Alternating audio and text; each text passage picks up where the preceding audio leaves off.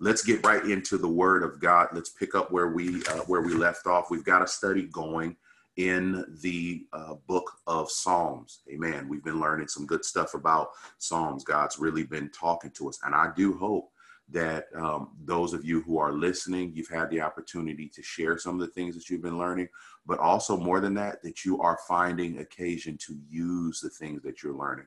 What my prayer is, what the intent is that as we go through the Psalms, and in particular, Psalms 27 is what we're going through. But as we make our way through the Psalms and kind of dissect this and get down into the nitty gritty of what God was actually talking about, that it's going to transform the way you both see the Psalms and the way that you use the Psalms.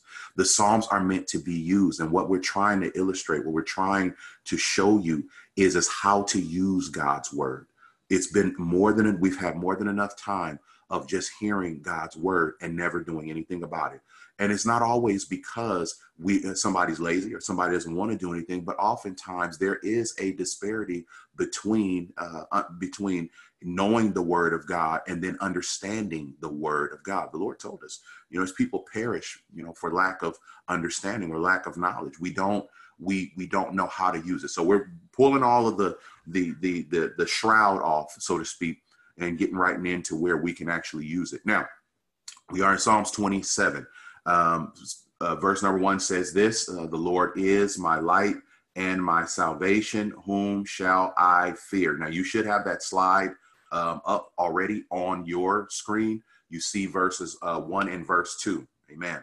The Lord is the strength of my life. Of whom shall I be afraid? And then verse 2 says, when the wicked, even mine enemies and my foes came upon me to eat up my flesh, they stumble and fail. Now we are going to deep dive into verse number 2 today. But before we do that, let me say this. Last week we talked about, we reiterated the concept of salvation. Okay. And we know that salvation is a central critical theme throughout the Bible. It's all about salvation. Literally, the Bible is a record of what our Heavenly Father, the lengths he went through in order to save the family he created. He created us to be family, to be part of his family. Sin came in and tore that up. And the idea or the concept that you should have in mind is imagine a household where the children go contrary or they go astray. And for whatever reason, things are said, things are done, and the children and the parents become estranged. So nobody's talking to one another. No one spends any time with one another. No one sees each other on holidays or there are no phone calls. There's none of that. There is a total lack of family. Amen. Your family in every sense of the word, externally, but internally, because amen, family goes deeper than blood. Blood is not what makes you family.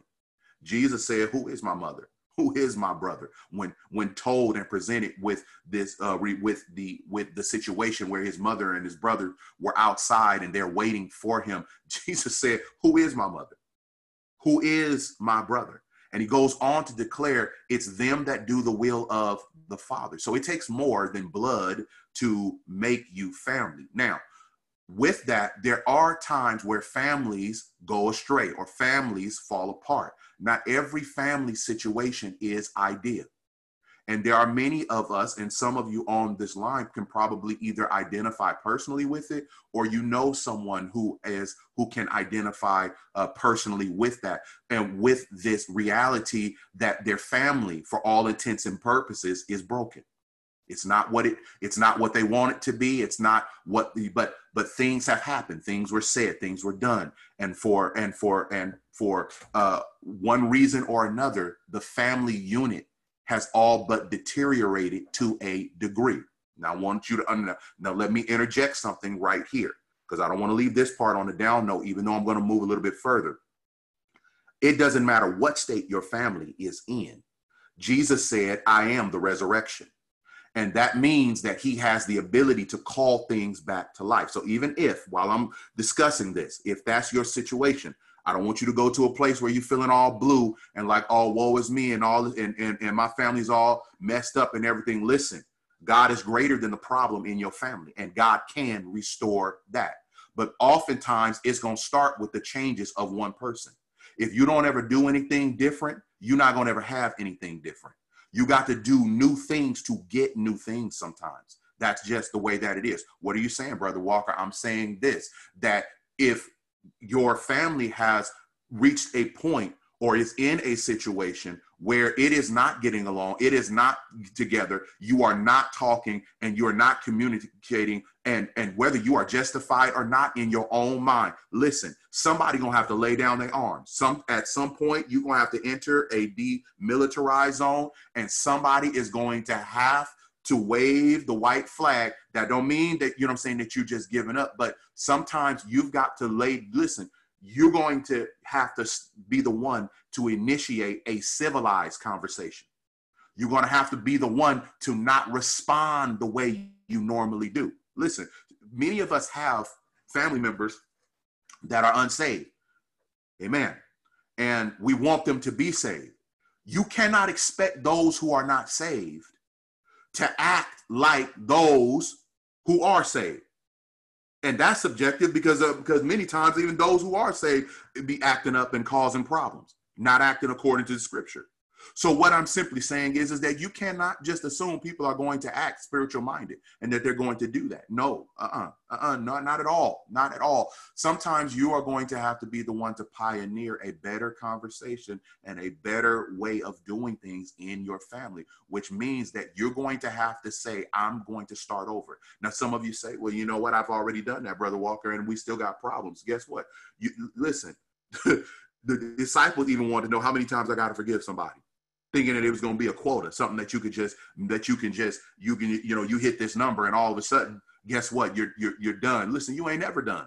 You will never be done. As long as there are offenses, you're going to have to, if you're going to be a child of God, you're going to have to operate in the Spirit of God, which means that you are going to have to take with you, carry with you, run in, walk in, crawl in, fly in. I don't care how you move around, but you're going to have to stay in a spirit or in an attitude of forgiveness. You're going to have to always be ready for reconciliation.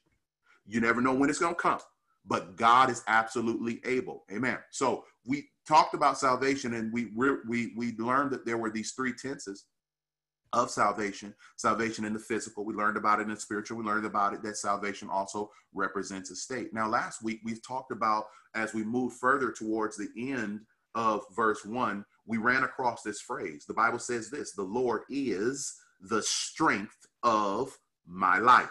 Of whom shall I be afraid? Now, we already know at this point, and if you're just coming in and you're just joining us and you haven't been a part of this, again, you can download all the previous lessons, but I want to give you a quick little highlight here.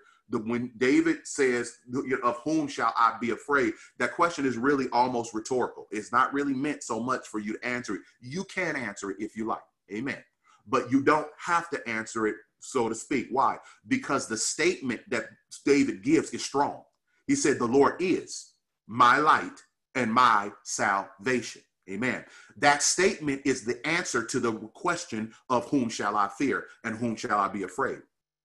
Because as long as the Lord is light and salvation, glory to God. And we had a whole study on all that, so I'm not going to get into all of that. But as long as God as light and salvation, and you understand, he never changes. He's not going to stop being who he is. This is what it means when he uses the name I am. Moses wanted to know, Lord, who am I? Listen, Lord, when I go to Egypt and I start talking on your behalf, people are going to want to know what authority I am standing on. How do I have a right to tell these people anything? I have been a fugitive for 40 years. I was living good for 40 years, and then I was a fugitive for 40 years, and now you're sending me back. God, these people are going to want to know who sent me. And he said, tell them I have sent thee. Amen. So God, and we're learning about some of the attributes or characteristics. Attributes are characteristics of God that belong uniquely to God. So you're not going to find them belonging to anyone else. Only God is omnipotent. Only God is omniscient.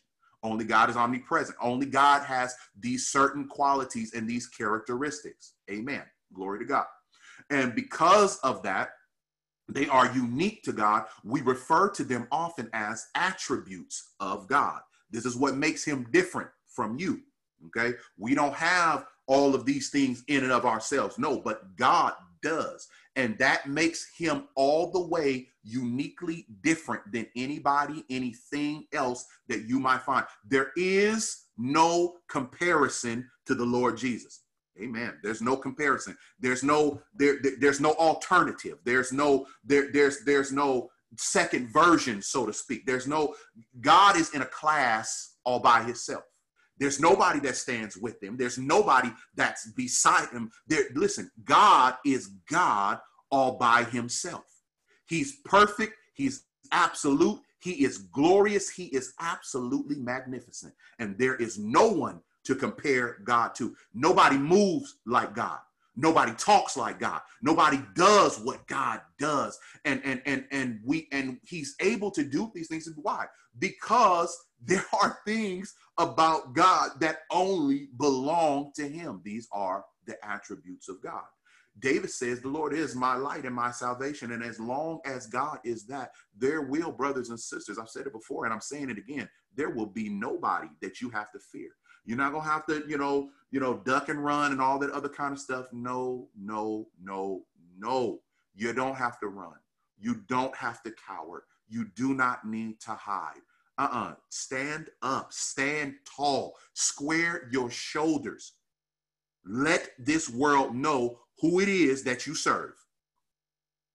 And listen, and if they don't like it, listen, serve God now and ask permission to serve God later. Serve him while you have breath. Give God the best that you have while you got a chance to give it. Let God split the difference. If people got a problem with it, that's their problem. God will deal with all of that. So as long as God's strength is light and salvation, you won't have anybody to fear. Now, we ended last week. We said this.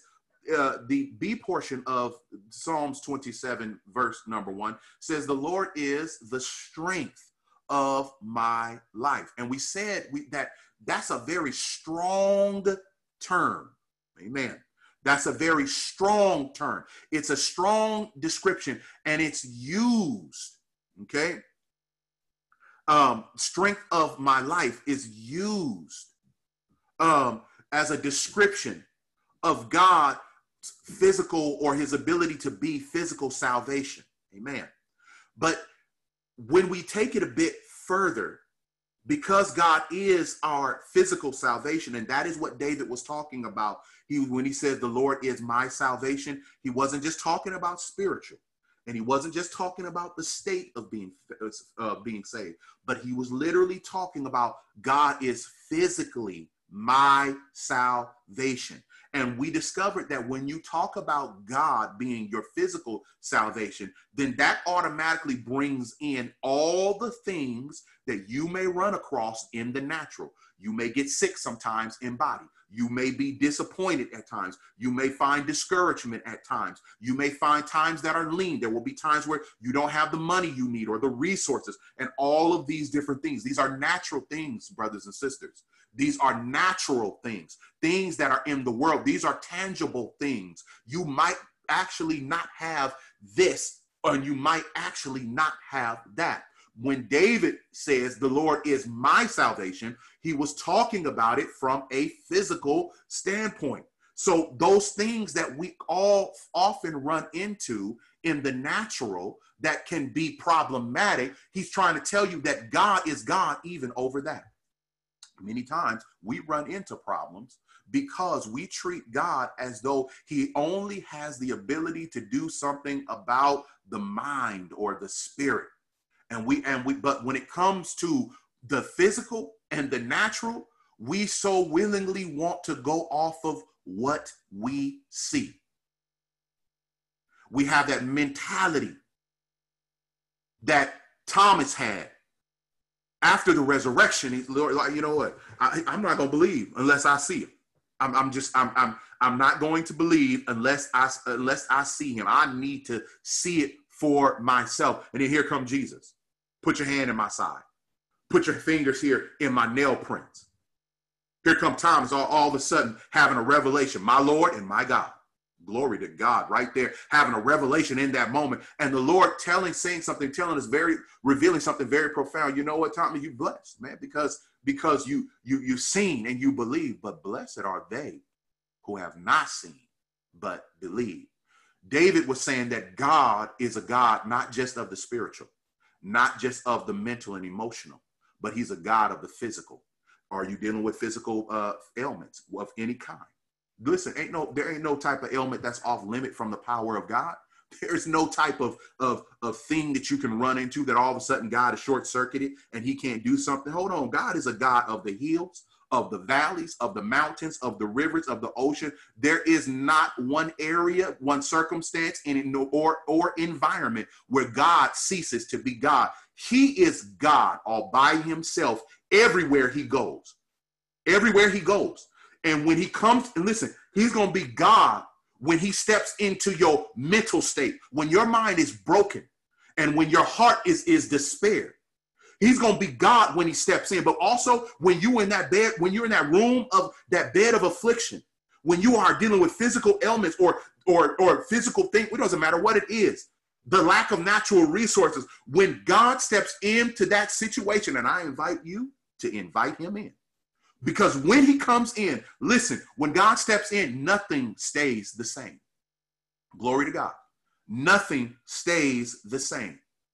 When you hear God, when you glorify God, when we do these things and invite him in and invite his presence into our room and into what we're doing and all of these things, there is no one who is more qualified to help you out in any situation than God. Amen. He says the Lord is the strength of my life. And what we learned is that word strength of my life, or that phrase, simply meant that God is the source of, didn't mean strength in the sense of a power source. That's not what he's talking about. So don't think plugging a plug into an outlet, not like that, but more so in the realm of a source of refuge. And we discovered that when we break all of that stuff down, it's not any type of refuge. The refuge that we're talking about is that of a fortress. Amen. And so when he says the Lord is the strength of my life, he was saying that the Lord is a fortress. And I want you to imagine yourself just in the middle of a field. Okay. And then all of a sudden, a fortress is built around you. You are just sitting there, but around you, walls are erected and towers and all of these things. An entire fortress is built around and for the purpose of securing you. And that is the picture that David is trying to get across. We also said, though, but it goes a step further. Not just any fortress. But the Bible is talking about the strength of my life can literally be translated or looked at as meaning a mountain stronghold. Glory to God. Not just a stronghold, but a mountain stronghold. And that's different because that's a strong, not only am I fortified, am I secure? Not only are you fortified, are you secure? All right. In this fortress, who is the fortress? God himself is the fortress. He is the wall. The Bible says the angel of the Lord encampeth round about me. We learned that in Psalms 34. Now, not only are you surrounded, your life, your physical life. Now, keep in mind, this is from the physical. This is from the physical. All of this applies in the spiritual. Yes, it does. But David is driving a point home here. And he's driving, he's connecting the natural to the spiritual. He's trying to show you and he's establishing that God is still God in all situations. That it is not just the intangible things that God is God over, but the tangible things also, he's God over that too. So it means a mountain stronghold. This stronghold is not just built around me to fortify me and to protect me. Amen. Glory to God. But it is also positioned up high to where I have the vantage point or I have the high ground. And that is a powerful statement that is being made. The Lord is the strength of my life. You can literally say the Lord is the mountain stronghold that surrounds my life, because the life that he's talking about is in the natural. The Lord is my security blanket. He's my fortress. He is my wall. He's my tower. He's my defense. And not only that, but it is high and it's lifted up. It is a mountain stronghold. It is an elevated stronghold. It is a place where I can see the enemy coming a mile away. And we can see the enemy coming a mile away as long as we do what the word tells us to do, which is to what? Watch and pray. Amen.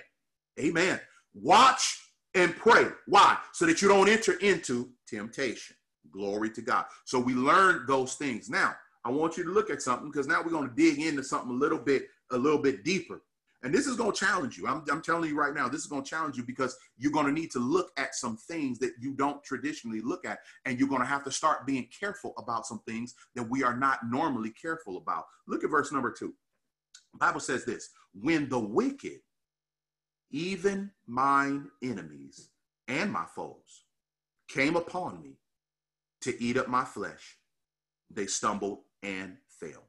So what I want to do here, let's take a deep dive into this, into this statement. And we're going to take these three things. We're going to deal with the wicked, we're going to deal with the enemy, and we're going to deal with the foes, because we're going to find out who all that is. Because that's a whole lot of stuff that David is playing in this psalm of lamentation. He has listed out some things here. He said the wicked, he said the enemies, and he said my foes. And these folks are coming up to eat up my flesh. That means they come to consume me. But who are these people? Who is the wicked? Who is the enemies? Who are the foes? What is actually being referenced here? Now, what I don't want to do is I'm not so much as concerned, but going into all of the natural enemies, okay, that were surrounding him. But what I want to talk about is what these words actually mean, because they highlight some things. Now, take a look at this. The wicked. Let's start there. Who are the wicked according to this scripture? Okay. Now, we have a variety of different words and different meanings for it, but there are some things that I want you to understand about this. Okay. Now, the word wicked here, okay, it means, in essence, it means to make or to be good for nothing. Okay. So I want you to keep in mind, he says, when the wicked, and these are part of the people who came up against him. He says, when the wicked. And when he said the wicked, what he was talking about, he says them who were good for nothing. Okay. But not just that, not just good for nothing for the sake of being good for nothing. No, but good for nothing in the sense that they are bad physically or socially or morally. Okay. So the wicked is this is not just the person. Okay. Okay, it doesn't just have to be an average person, or a person who's just simply good for nothing for the strength of that alone. No, what makes this person good for nothing is that they are bad. Okay, they are corrupted, so to speak, physically, socially, or morally. It can be in any one of those areas, and it can be in all of those areas. Amen. Now, the sense of this word that David is trying to get across, or that God is trying to get across, is that the wicked is actually, you can actually substitute that word for the word evildoer. Okay. Now, who is an evildoer? Because most of the time we look at everybody else as the evildoers, but by the time we're done with this, it's going to take on a whole different meaning, a whole different understanding as we get into it. The word wicked here is in the sense of a evildoer. And an evildoer, what this really simply means, or is trying to convey, is simply that someone who does evil deliberately. Someone who does evil deliberately. That is what is meant by wicked or a evildoer. Okay. especially someone who deserves to be punished for their acts. So an evildoer or a wicked person, in the sense of what David is using it here, is in the sense of someone who is or who does evil deliberately and is worthy of being punished for their acts or their actions. Now, let's learn about this wicked, or about a wicked person, because we need to understand who that is. Because by the end of this, we're going to have to do some self-examination. Okay, listen. The Bible teaches us. He says when the wicked. All right. Now, a wicked person is not always a person who does not believe in God, and that challenges some of what we have traditionally learned or have come to believe. We think of an evildoer. We think of a wicked person as someone who does not believe in God, almost like an atheist. Man, that is also the technical name for a person who does not believe in God. But a wicked person, brothers and sisters, is not always a person who does not believe in God, but rather he or she is always a person who disobeys God. I'm going to say that again. A wicked person is not always a person who does not believe in God. They're not always that kind of person, but they are always, regardless of the variety, regardless of the flavor of their wickedness, 31 different flavors, doesn't matter about all of that. They are always a person who disobeys God. Look at Malachi chapter 4, verse number 1. For behold, the day cometh that shall burn as an oven, and all the proud, yea, and all that do wickedly shall be stubble. And that day, and the day that cometh shall burn them up, saith the Lord of hosts, that it shall leave them neither root nor branch. Amen. Whether or not they intend, listen, a wicked person is not always a person who does not believe in God, but they are always a person who disobeys God, even if they purposely intend to do it or not. Your intent for disobedience does not matter. It does not alone constitute whether or not a person is wicked. Whether a person intends to do it on purpose or you just didn't know, but you're doing wrong deliberately. Amen. So in other words, what do you mean by that? I mean that there are some people that are doing wrong. They know what they're doing is wrong, but they don't have an idea. But because they don't have a God conscience, because they don't know anything about God whatsoever, it never crosses their mind that they are doing wrong towards God. They don't think that way. They don't get me wrong. They intend to do wrong, but they don't realize that their wrong is also violating God. So you have some people they intend to do the wrong thing. A wicked person is someone who intends to do the wrong thing, but that person is not always someone who is a believer, who is a non-believer. Amen. Because they intend to do wrong. In other words, they intend to do wrong on purpose. And because they intend to do wrong on purpose, regardless of whether they are trying to offend God or not, it doesn't matter whether you're trying to offend God or not. If you are doing wrong on purpose, that will categorize you as wicked. Amen. Now, a wicked person we're building on this, can also be a believer. A lot of people didn't realize that. A wicked person can be a believer, but let me qualify what we mean by that. A believer, we're talking about in the sense of mental assent. What do I mean? This is a person who just simply believes. They believe that there is a God. They may not know nothing about God, but they believe that there is a God. They believe in God. They don't, you can believe in God and not believe God. Amen. There are people who are on the outside. They believe that there is a God. That is mental assent. That is you accepting the reality. People have the ability. Listen, people have the ability. Bible says God has given to every man the measure of faith. Everybody has the ability to believe in something. And there are people who believe in God, but they don't believe in the one true God. Amen. So a wicked person can be a believer. It can be a person who believes that there is a God. As an example of that, look at Isaiah chapter 29, verse 13. Take a look at that. Isaiah 29 and 13 says this: wherefore the Lord said, for as much as this people draw near me with their mouth and with their lips do honor me. Look at the language of the scripture. He says with their mouth, they're saying the words. And with their lips, they're talking the talk. But look at how he ends it. But have removed their heart far from me, and their fear toward me is taught by the precept of man, meaning that they're going through tradition. Everything that they're doing is cosmetic. On the outside, they seem to believe. Look at Jesus echo the same thing. Look at Matthew chapter 15, verse number 8. He echoes the same thing. He says, this people draw nigh unto me with their mouth. They're talking the game. They're talking the talk, and honor me with their lips. Their speech is full of the things and talking about God. He says, but their heart is far from me. That is mental assent.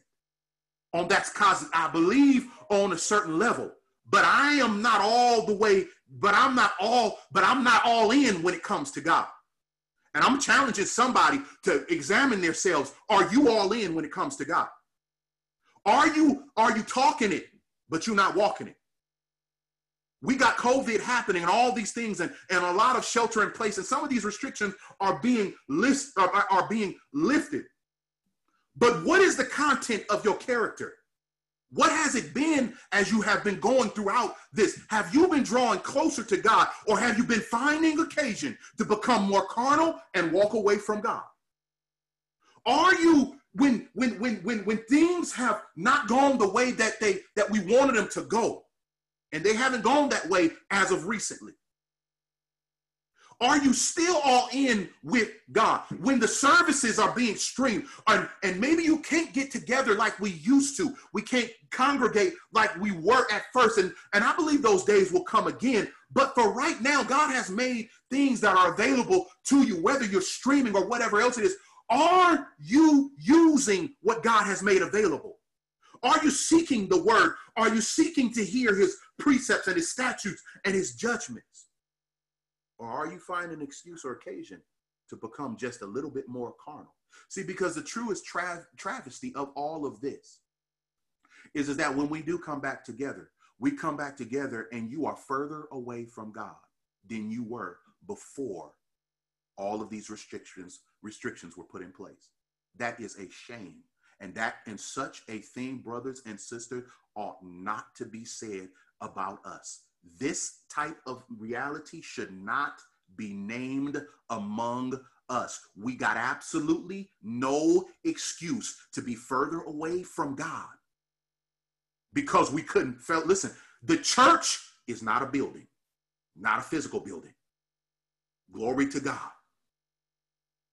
The church is not a physical building. Everywhere you go, the church are the people of God. It is the blood-washed, water-baptized, filled with the Holy Ghost believers in the Lord Jesus Christ. That is the church. Church happens wherever you go. There should not be a situation where you say, man, I wish we could have church. Well, you tell me why you're not having church. Because you are the church. And anytime you get in the prayer room and you get in that word, you ought to be having church. So there is no excuse for us to not have church. We should absolutely be having church. But a wicked person can be a person who believes on the outside, cosmetically, with words. They go through the motion. They talk the talk and all of this kind of stuff. But as the Lord said, they honor me with their mouth and with their lips, but their heart, no, he said, I don't have that. That heart is far from me. And brothers, we got to take some time and we got to examine ourselves. Is your heart away from God. Now, a wicked person can also be, we're gonna add to this because it's getting heavier. So we know now that a wicked person doesn't necessarily is not always a non-believer.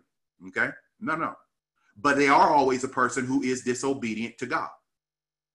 Disobedient to God means that you are what? A transgressor. And a transgressor, amen, is one who breaks the law.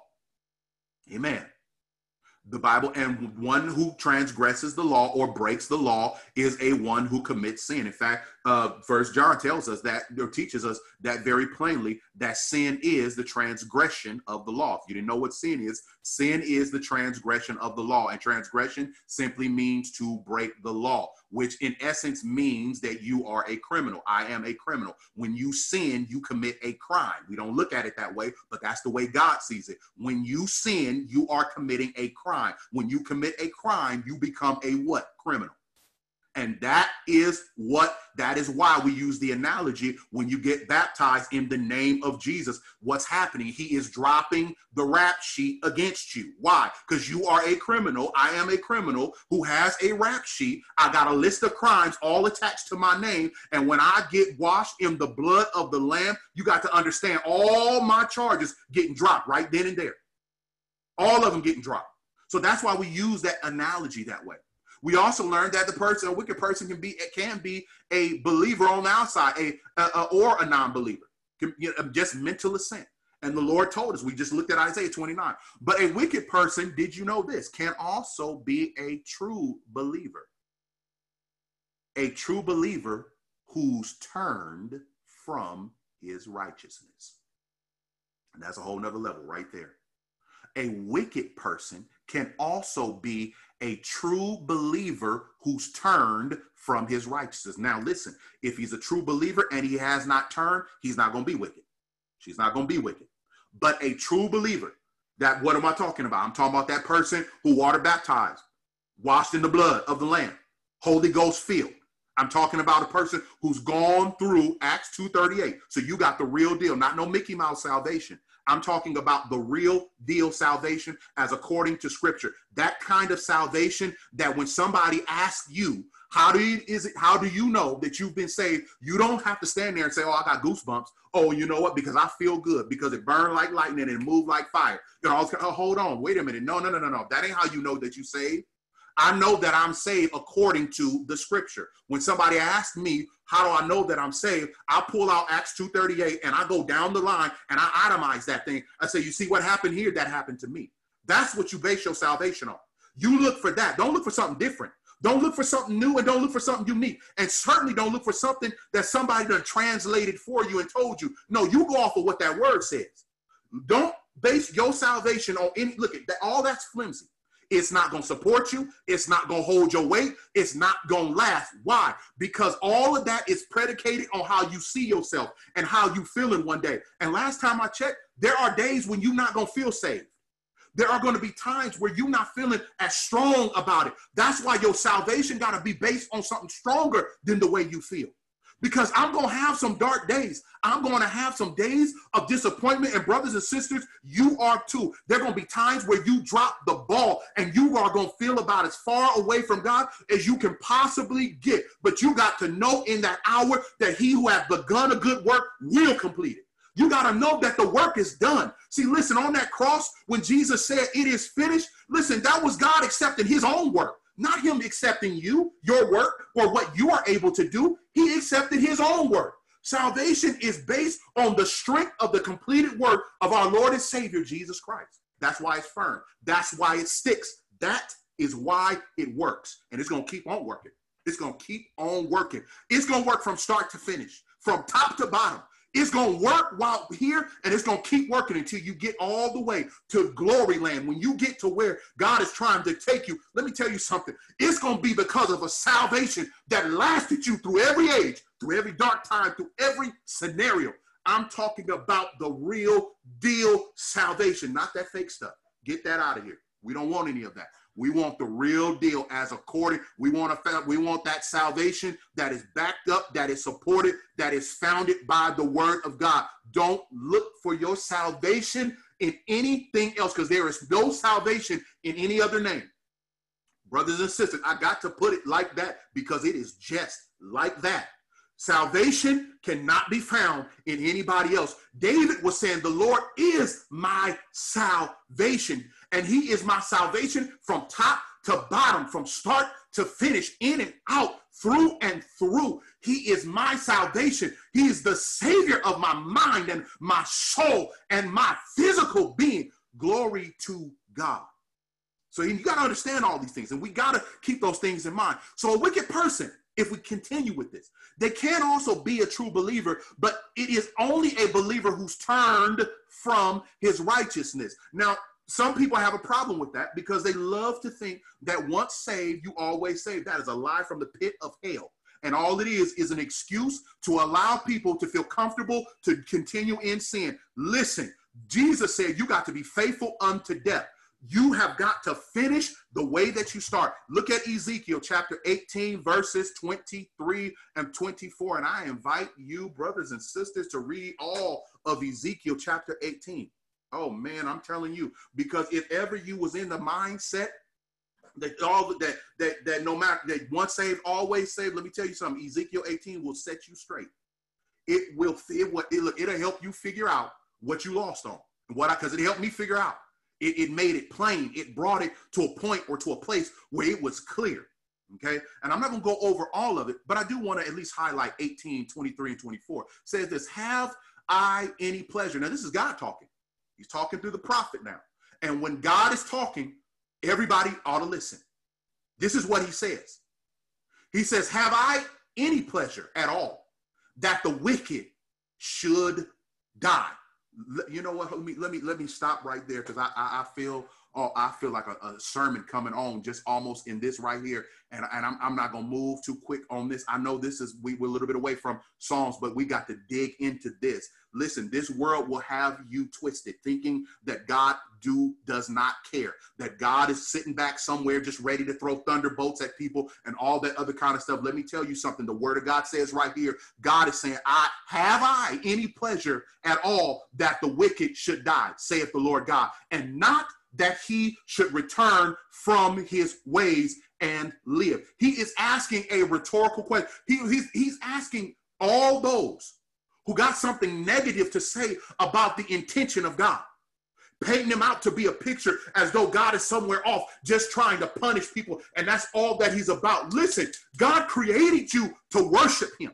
He created you to be family. He didn't create you to lose you. And the world will lie to you and present an image that God does not care, that he's far off, that he's just abandoned his creation. But he's telling you right here in Ezekiel chapter 18, he don't have no pleasure in that. That's not his intention, and that is not his goal.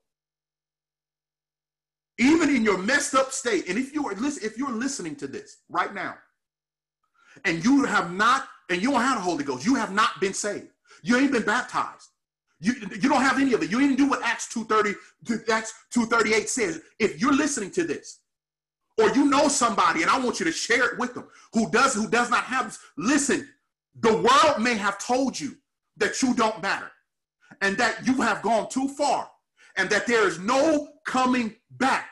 But the Bible tells us that God is married to the backslider. You may have lost your way. You may have lost your direction.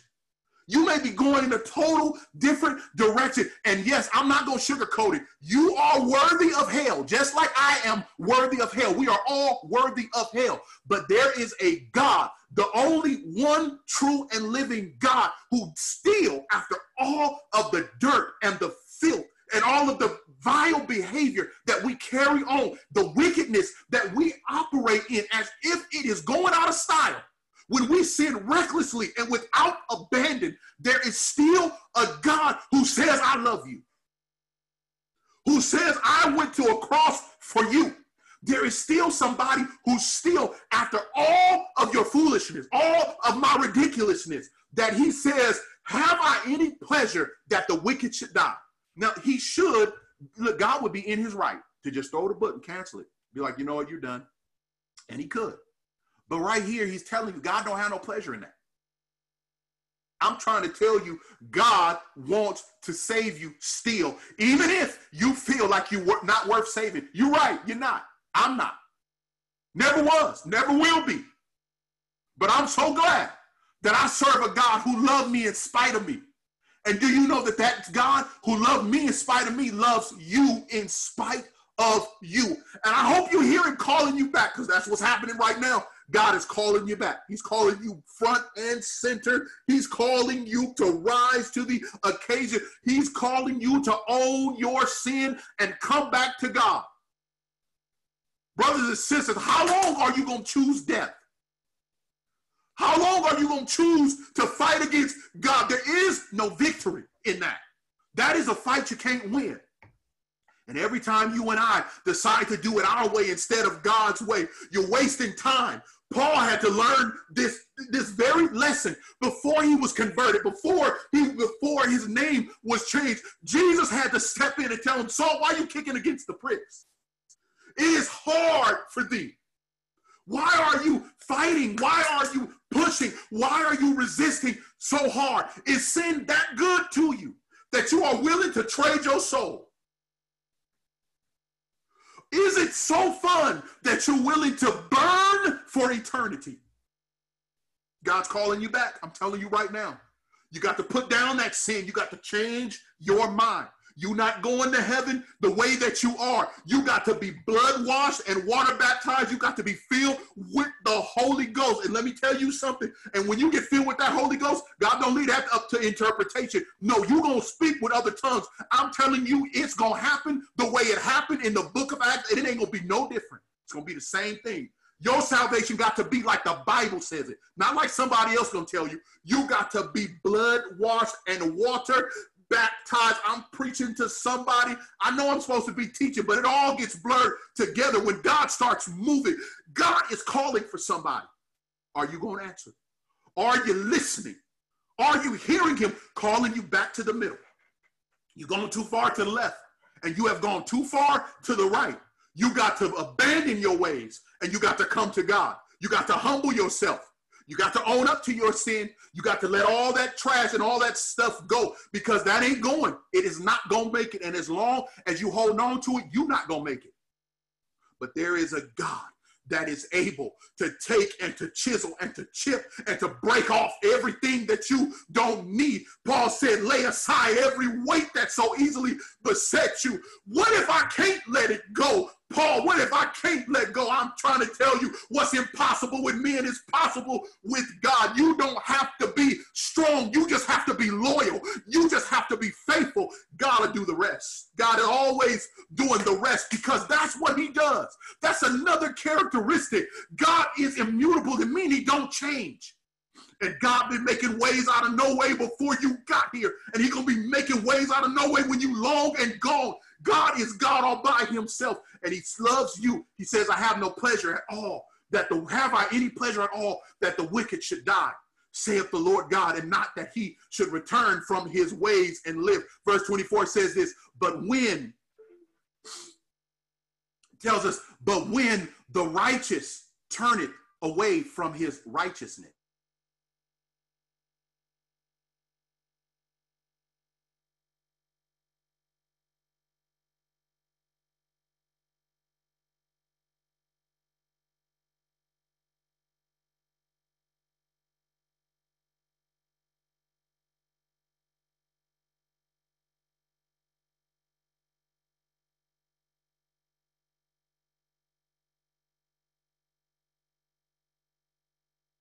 when the righteous turneth away from his righteousness.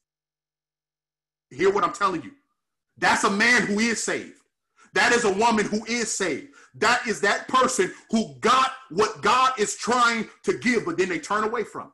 He says, and committeth iniquity, and doth according to all the abominations that the wicked man doeth. Shall he live?